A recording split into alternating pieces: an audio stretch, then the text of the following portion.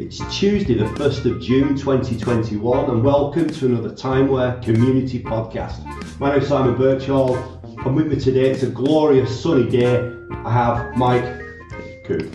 Hello everyone. How's it going, Mike? I'm good. Did you have a good bank holiday Monday? I did, yeah. Monday I went on a walk around Healy Down. Very good. It was nice. Very healthy. Didn't catch any sun. No, white as a ghost.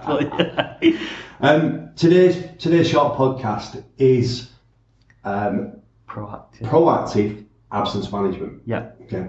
We're making a couple of changes to the way we present absence management information on Timeware 22, and we wanted a quick opportunity to just run through some of the ideas that we've got and just explain how this can help the customer. So there are two parts of the system, two sides of the system where absence information could be presented to the user. Yeah.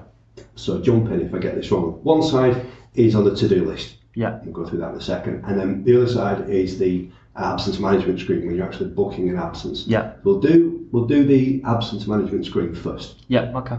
Okay, so when you go into that option, there's a big panel on the right hand side. Yeah. Everybody's seen it, and it should contain certain key information about that individual. Yeah. So how many days holiday they've had, how many days remaining, obviously, and then the other specials that have been bespoke for that customer. Yeah. And the idea is when you go into you're about to book an absence. This will help you make a decision. Yeah, that's it. Yeah. Now, if you try and book an absence for somebody, let's say a holiday absence, and they've taken, let's say you're trying to book 3 days, they've only got 2 days remaining. This is the screen that would stop you from doing that. Yeah. And we can build in other conditions into that screen, couldn't we? Yes. Have you got an example of something on that screen? Okay, so for example, we're booking in a sickness into the system. Yes. Yeah. We can show tactical absences. Okay. So what that is basically if there's been a declined absence and then you're trying to book a sickness on there. Right, so that's an example of that is somebody saying to us, can we have the 25th of August off? And we say no. Yeah. So that has to be entered into the system as an unapproved. Yeah, a declined absence, sorry. And then that person just doesn't come in on that particular day. Yeah. That is a tactical absence. Yeah. So what would happen, the flow of data would be, somebody would probably ring in sick. Yeah. A team leader would report that through to HR, who would open up the system, and it would then flag at that point. Yeah, they'd begin to book the sickness, and they'd see a tactical absence, and they would just deal with it with some management way. Yeah. Okay, so what other tactical absences do we have? So we've got tactical around your birthday. Okay, so this is to do with people maybe drinking a bit too much. Yeah, so it can display absences or sickies around your birthday. Okay, so this would be somebody taking the day off before during the day or the day after because they're still hungover and whatever. Okay. Yeah.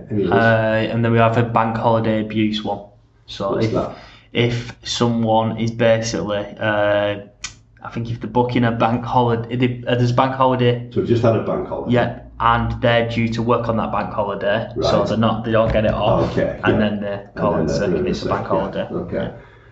All right. So, and any other examples of tactical? Well, you've got that list then, a tactical event list. Okay. So, this is an interesting one because this is something that not a lot of people are aware of. Yeah. So it's possible. This came about from. It goes back a long time where we had this idea that you could put the dates of football matches. Yeah. Couldn't you? Yeah. Into the system. Yeah. And if people then were not in on that day or the day after, that could be they were ringing in sick. That could be it could be. I think another one we've seen it where is the shutdowns. So a company puts 2 weeks. In this event list, they put like the 2 weeks of the factory shut down, or when you can't have annual leave, and then it basically wait for manager then goes in rather than having to remember the date. They can see that between the 1st of December to the 14th of December you can't have that off. So this falls into the tactical absence section as well. All right. So these are all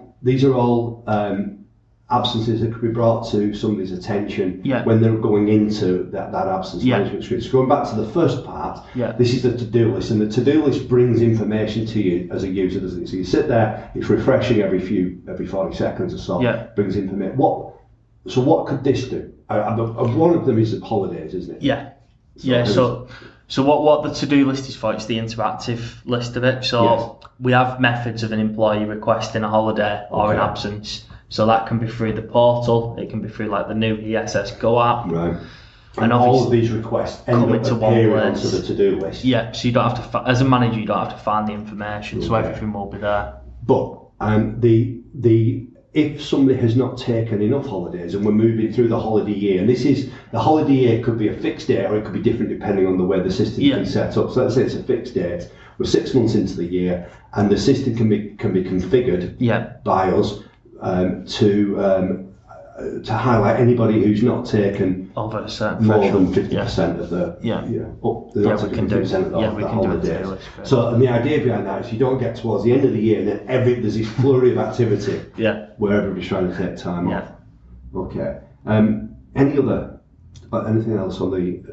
I think we do a lot of the time lost stuff on the to-do list. So if someone's late, or we have a thing called static registers where we can put values into a static register and then there's an approval process for it. So for example, someone's wasted 15 minutes of time, we can put that on the to-do list to notify you that someone's had a lateness. 15 minutes, you've approved the lateness. So you're tracking the time more. Okay. Other things that we could bring on, because this is about proactive. Yeah. We could.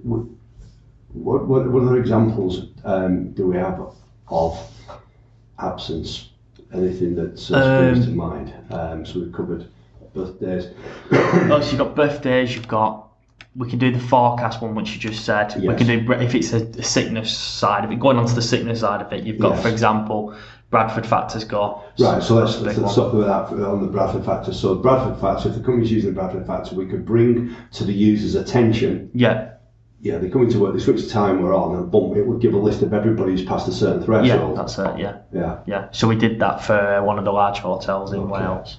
They needed that. Is this enabled for everybody as standard, or? No, it's not. So the to-do list is usually not all in it. We've got certain things enabled, such as someone's requested an absence, it pops it on there. And then what we tend to do is when the manager's making that decision, we pop you over to that panel, the absence form event panel. All right. What I think we should do then is just making people aware that there are a number of absences that can be brought to people's attention on the to-do list and also on the absence management screen. If anybody would like to talk to somebody in more detail about this, if they just put a call into Charlotte, who's head of customer care, and she can organise one of the technical guys to speak to them, and we can switch these on remotely, can't we?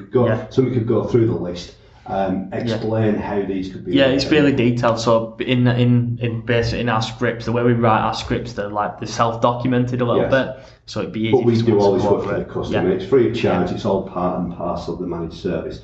So if they want to give her a call on 0044 1706 658 222 or put the email through to support@timeware.co.uk, I'm sure that we'll be able to allocate somebody onto that. Anything else you want to add? No, that's it, I think. Is that it? Yeah. Okay, thanks very much, guys. Okay. See you soon. Cheers, bye.